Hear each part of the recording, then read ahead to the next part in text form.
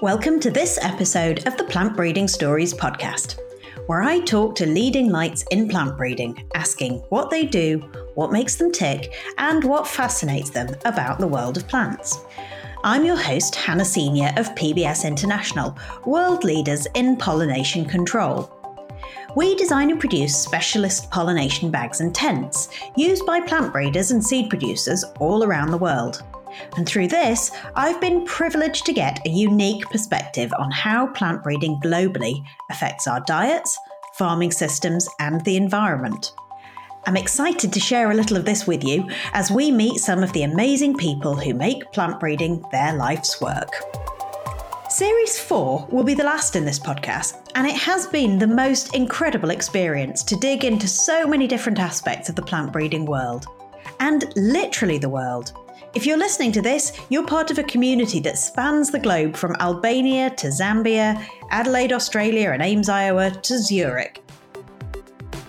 Ksenia Gasic is Professor of Horticulture, Peach Genetics and Breeding at Clemson University in South Carolina. Born into what was then part of Yugoslavia, now Serbia, her interest in fruit and horticulture began in the orchards and farms near her home. Her interest and expertise in genetic resources led to a period of international travel despite the Balkan conflict of the 1990s. Eventually, she relocated to the US, where she now heads one of the biggest peach breeding programs in the world. If you're curious about the difference between a peach and a nectarine, why so many varieties of peach are needed in commercial fruit production, or how it feels to eat peaches every year as a professional responsibility, I think you'll enjoy her story. Transcripts of this podcast and all our episodes are available at pbsinternational.com/podcast. Ksenia, welcome to the podcast. Can you introduce yourself and tell me a little bit about what you do? My name is Ksenia Gasic. I'm a professor of horticulture at Clemson University, focusing on peach breeding and genetics.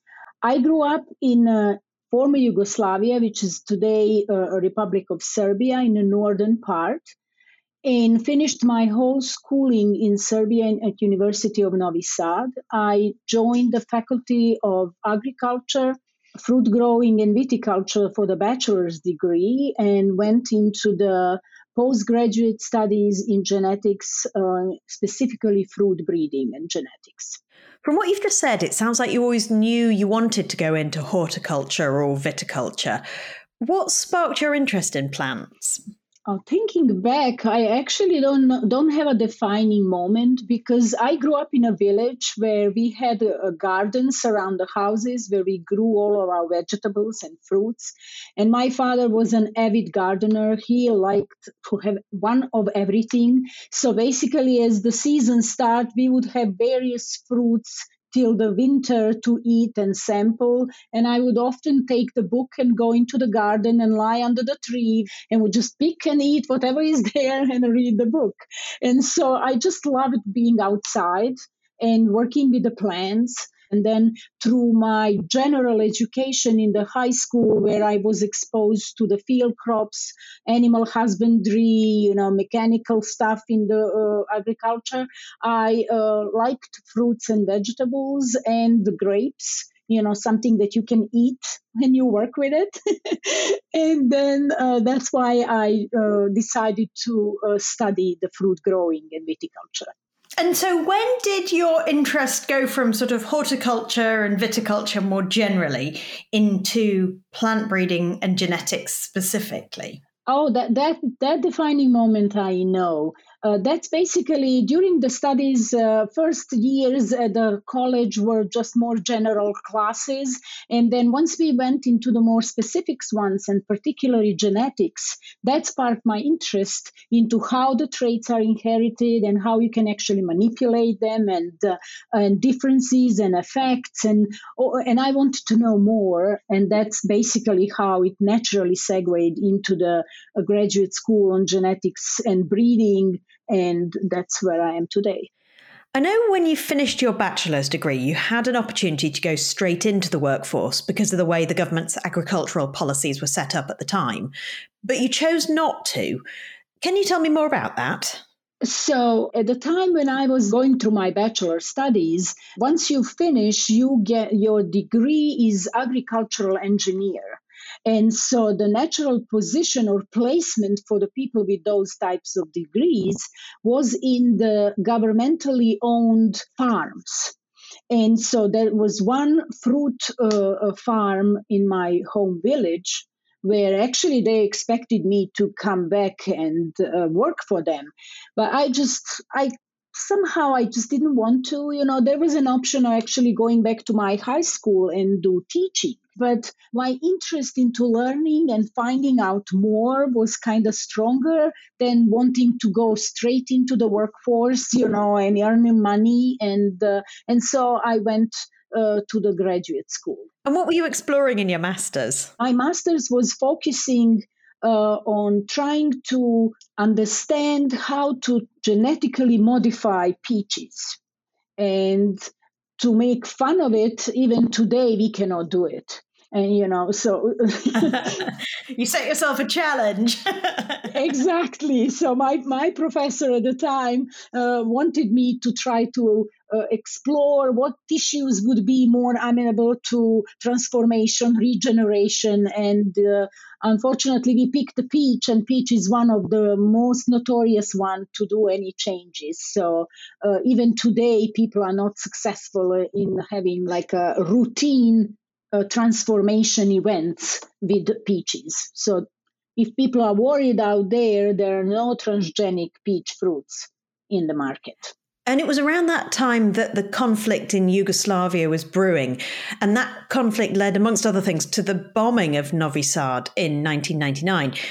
Can you talk me through how that affected you and your studies? I finished my bachelor's at the end of 80s, beginning of 90s, and that's when I started my graduate school. It was kind of developing, and the full-blown conflict started in 90s. The university is situated on the edge of the Danube River, and the bridges right there were bombed during that event in 99. But our vineyards were across the Danube, but some of the orchards, and some of the orchards were on the same side where the university campus was. But during the bombing, it was really challenging because across the country, people would not go to work. You would just report if there is something that you needed to do, similar to what people experienced during this COVID pandemic.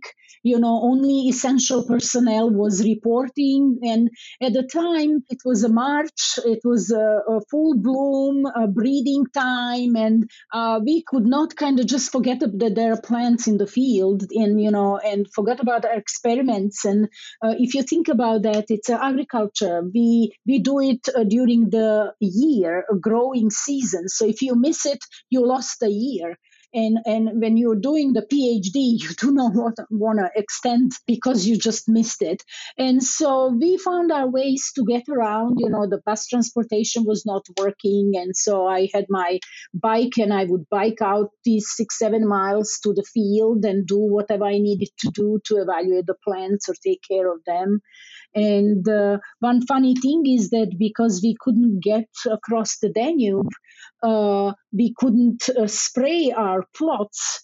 And then that's how we found resistance in our material towards some diseases, because we did not spray. So, out of the horrible situation, one good thing.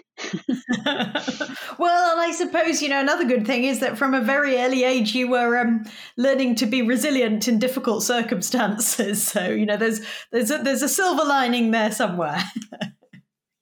And then also while you were doing your PhD, you got involved in the whole question of genetic resources. So tell me a little bit more about that. So I was fortunate that my major professor, even during my bachelor's degree, was interested in genetic resources, and particularly in collecting the peach germplasm on Balkan Peninsula. And why that is interesting is peach originates in China, but as people were carrying the seeds and fruits and traveling, it went through Persia. That's why the scientific name is Prunus persica, because people thought that it came from Persia. And it actually came from China, and then the Silk Roads and all of the trade roads brought it throughout the world. And so we consider Balkan Peninsula as a secondary domestication center for peaches, because what people would do, they would eat peach, they would throw the seed, and since peach is self-pollinating, the tree would grow, they would wait till it fruits to see if it's any good, and they would keep it.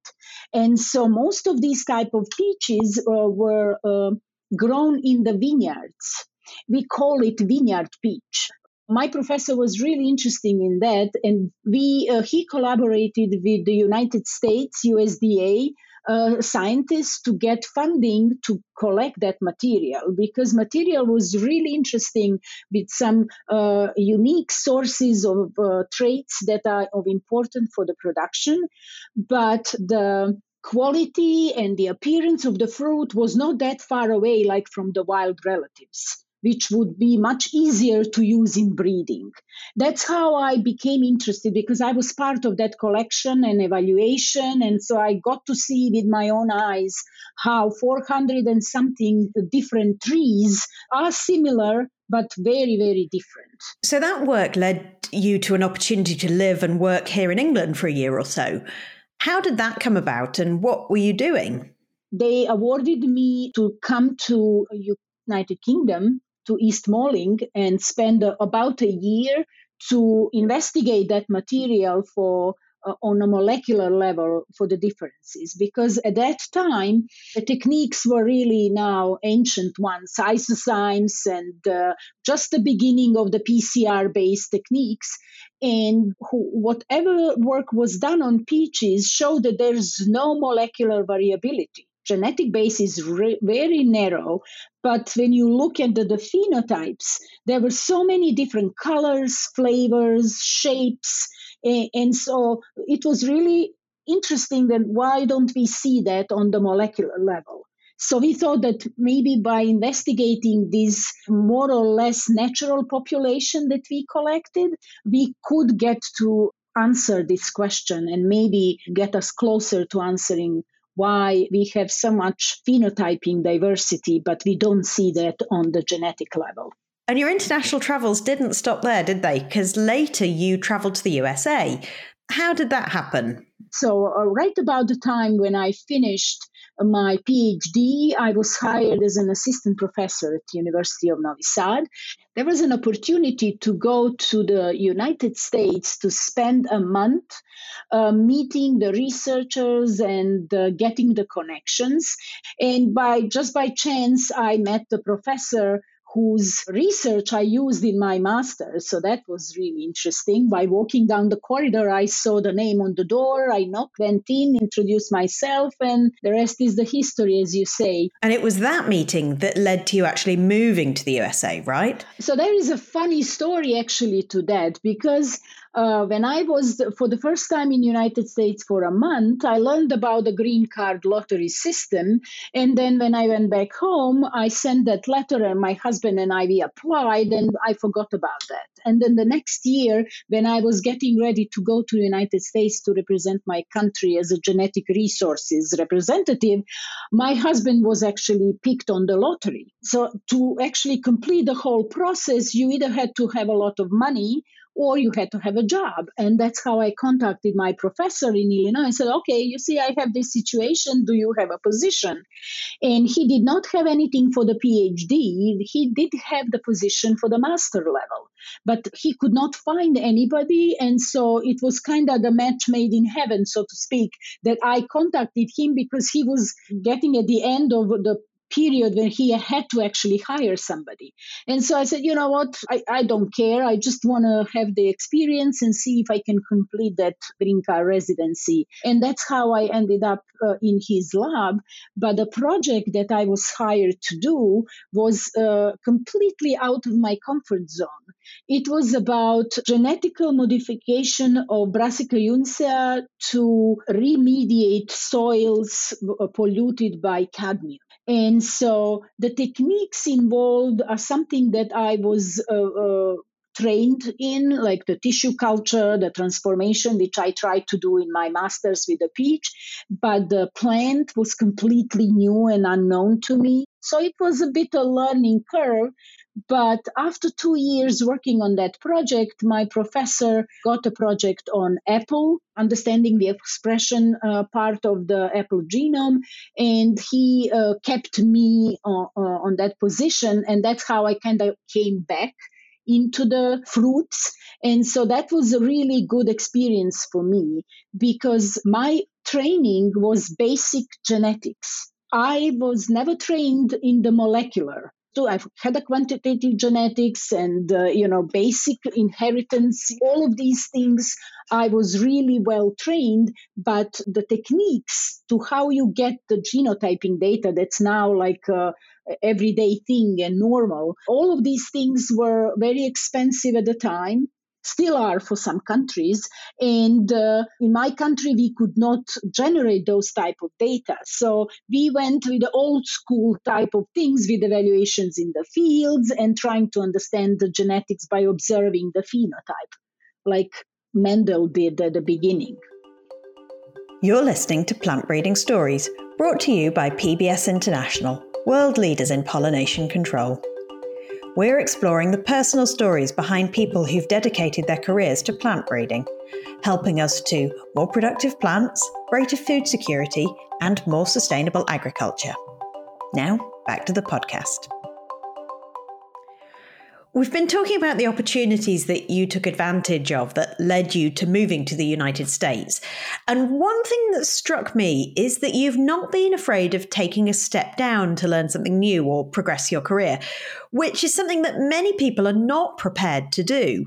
But it's obviously a risk that served you well. Yeah, it looks like that when you put it that way. But, at the time, I didn't look at it that way. I was more after the knowledge, than at the position. Maybe now in these years, I would go, okay, I don't want to relocate unless it's the equal level or higher or whatnot. But at the time, I was hungry for learning more, and the postdoc education and position in United States provided me not only the excellent facilities and environment, but also the people to interact with that came from all around the world with different stories, with different experiences, and that opened my eyes to not just the fruit breeding, but all the techniques because all of the molecular education I got from doing it. And then going backwards and learning, okay, why am I doing this? Why am I using this buffer or this chemical? While now what we do, we train students to basically take compounds created by companies that sell you the kits. And rarely they know what's in those kits, because that's a proprietary information for the companies. But that's the key information for you to know how to troubleshoot if something doesn't work. When I started, everything was from scratch. And now you basically buy buffer 1 or 2, and now I know what's in that buffer because I used to make that buffer. We forget that the advancements that are made throughout the time sometimes makes us stupid because we do not need to think how to troubleshoot or how to do the changes or tweak things so they work better or more efficient. And so I think that applies to all the life, not just science. So I want to dive in and talk more about peaches now. But before we do, can you tell me which countries are major peach growing countries and which states in the US are major peach growing states? And I guess now is the time I should admit that when I think of peaches in the US, I think of Georgia rather than South Carolina. But I suspect you might correct me.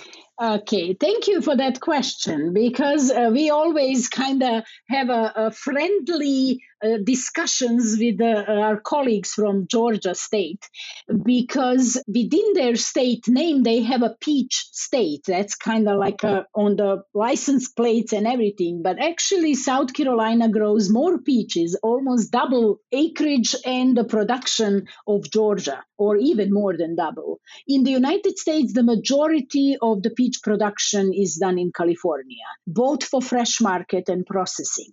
And the second in the country is South Carolina for fresh market peaches. in the whole world, China is the lead producer of peaches and exporter as well. Although because of the different hemisphere, Chile is kind of exporting the peaches, when it's a season, a dormant season for us. There's a lots of great cultivars coming from different parts of the world. But when you joined Clemson's peach breeding program, were you breeding for the global or local markets? When I was hired, the peach breeding program at Clemson University was dormant for 25 years. And that's primarily because neighboring Georgia State had the USDA breeding program. And so most of the cultivars that were bred for our type of environment came from the Georgia for our growers. One thing people need to remember about the peach fruit, that it's perishable. So it doesn't last long. That's why our growers have about 40 to 50 cultivars that they grow throughout the season, because the season starts at the beginning of May and ends about the beginning or mid-September. So the harvest for each cultivar is about 2 to 3 weeks. And so you have a continuous supply of different cultivars to the market. That's why there's a job security for the breeders, because there's always some issues throughout the season, because we cannot store them like we can store apples, and then put them on market 6 or 8 months later. And so that kind of makes the peach breeding more focusing on the developing the cultivars that fit the local industry.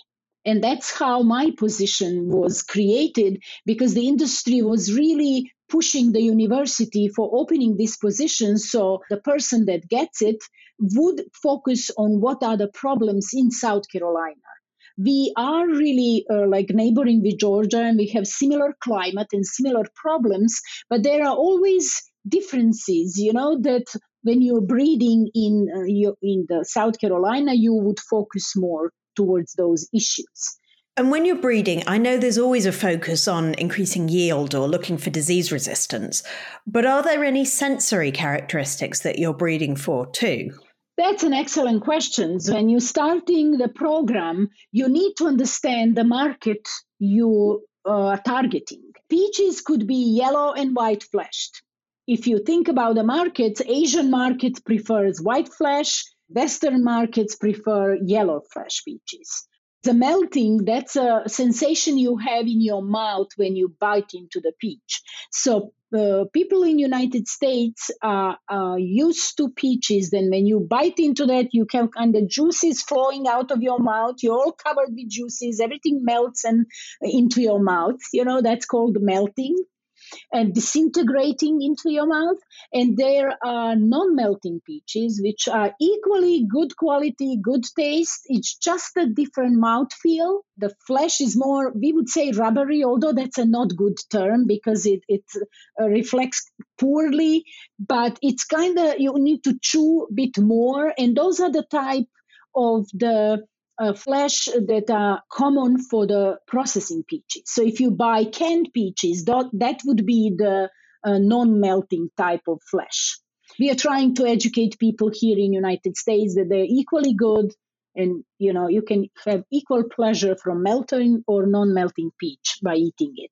But last maybe 10, 20 years of breeding kind of more focused towards the peaches that can stay longer on the tree. So to reduce the number of harvests, because labor is issue with everything, not just peach growing. And so if you can reduce the number of passes through the orchard, that can save a lot of money. You can increase the value for the consumer and the producer. And so those type of peaches are very firm. And so when you pick it from the tree and you bite into it, the sensation is like biting into apple. And people don't like it. They say, I wanted to eat peach. I didn't want to eat. If I wanted to eat an apple, I would take the apple. But then those type of peaches require few days at room temperature to soften. And then after that, they're perfectly melting and freeze-tone like what you would expect from the peach. And so if you don't explain that to the person that's buying them, they would bite into it, they would too firm, it's like crispy, and they would not eat it. And then I tell them, okay, this one you eat today, this one keep for a few days, and if you want to enjoy it longer, put it in the fridge, because then it won't soften. It requires the room temperature to activate some genes, and so I'm not going to go into the science, but basically to soften it and make it to the best peach that you can experience. And while we're talking breeding targets, where do nectarines and donut peaches fit in? Or are they just completely separate? They're basically the same. There is just a gene difference between them. So the gene that creates the fuzz on the peach or no fuzz on the nectarine. And in the nectarine, it's a recessive gene. So when you cross two peaches, you might end up with a quarter of the progeny being nectarines if those peaches are heterozygous, if they have a gene for peach, for fuzz, and gene for nectarine. Similar thing is for the saucer or donut type of peaches. That's a niche market. Breeding each of these types has its own challenges. To do the saucer or the donut type of peaches, you really have to choose the right material to get that type of a shape. There are great breeding programs in Spain and France that have an excellent list of cultivars, and they have all the characteristics of a classical round peach. That change in shape did not change other characteristic. It's just the shape of the fruit. Can you describe the breeding process to me and the kind of timelines that you're dealing with? So many people don't understand how long does it take to actually create a new fruit cultivar. It takes about 3 years from the moment you make a cross till the moment that they flower and fruit. You need to plant them in the field to let them grow and to flower and get the fruit. So that creates the problem because peaches are very diverse, or all the fruit is. I choose the mother tree and I choose the pollen to kind of get the combination of traits that I want. But to make sure that I actually get the combination I want, I need to have as many progeny as I can get.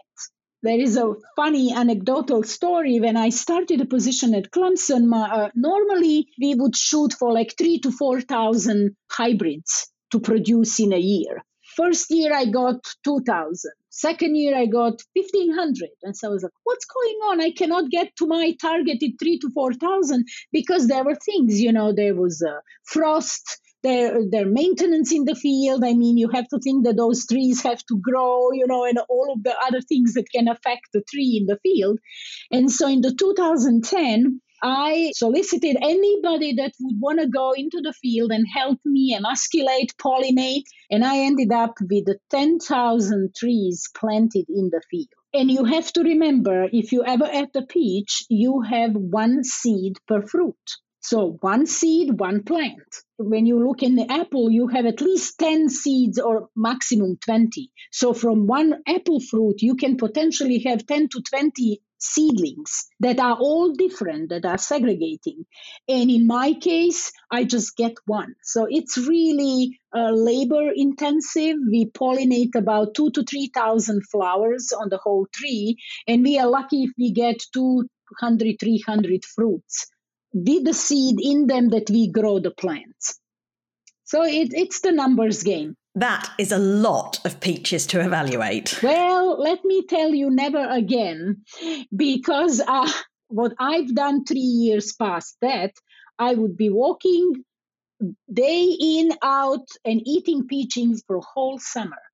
And by the time I start in Monday, gets the Friday, I'm done with the whole block. I need to start again because they don't all ripen at the same time. And so I was so tired of eating peaches.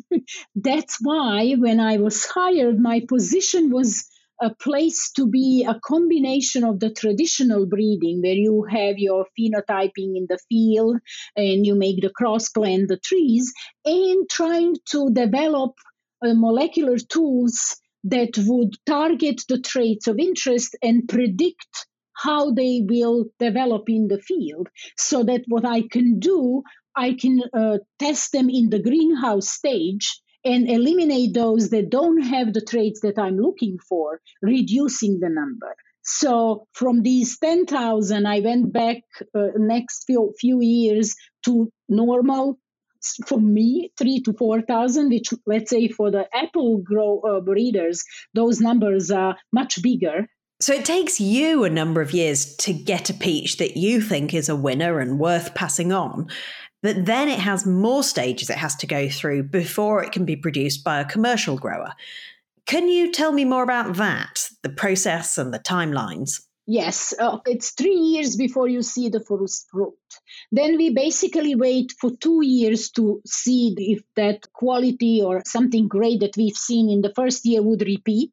And then after that, we make an initial selection. And those trees we graft on the rootstocks. We have to evaluate them for several years on the rootstock to see if everything looks good.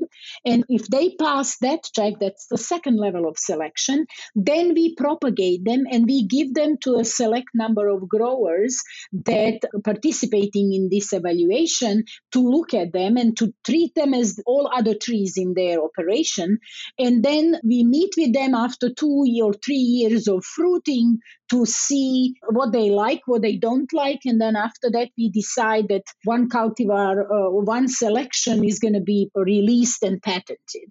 Right now, my program is in that phase when my material is in the grower trial stage. And we have already one genotype or a selection that they really like, and that we started collecting the data and that we want to do a release and naming. My program is right now, it's going to be 14 years since I was hired this January. So it's full 13 years of breeding. So in the next 3 to 5 years, the selection we release will be first cleaned, because once you decide what you're going to patent and release to growers, it has to go through the virus cleaning process to establish the so-called clean trees from which the nurseries will take the buds to produce the trees for selling to the growers. So it's about 15 to 20 years to release something. And if you're lucky and if everything works out, maybe 20 years before they actually can take a significant acreage in the field and be on the market. So it takes time. It takes time, yes. And very last question, are there any influences you're particularly grateful for? Oh, there are many. But one of the biggest one would be that mentor that I mentioned. She's now passed, and she was a really great, energetic lady in the men's world. And so she taught me not just about the science, but about the life itself and how I should position myself and how to navigate the men's world. You know, and I think that's basically what shaped me up with all other things, with my parents and my family and growing up in the small village and working during the summers when my friends went swimming and having fun. I actually went into the vineyards and orchards, and and sometimes I was mad that I had to work, but that shaped me up to be what I am today. And hopefully I can pass that to my students and my kids that are growing, in the United States and in the new world. And it's really hard to connect with where you come from, where the food comes from, and all the troubles people go through to actually develop the food that you just pick in the store and don't think about that. Yeah, take it for granted so easily. We all do. Exactly. Yeah. Well, I'm afraid we are out of time, but thank you so much for talking to me today. It's been great. Professor Ksenia Gassik. Thank you very much for inviting me. You've been listening to Plant Breeding Stories by PBS International, and I'm your host, Hannah Senior. Plant breeding is a pretty specialist podcast topic, which can make it difficult for people who share our interest in this kind of thing to find it. So if you've enjoyed the podcast, recommend it to your friends and colleagues, and please help others in the plant science community to find it by rating this episode and subscribing to the series.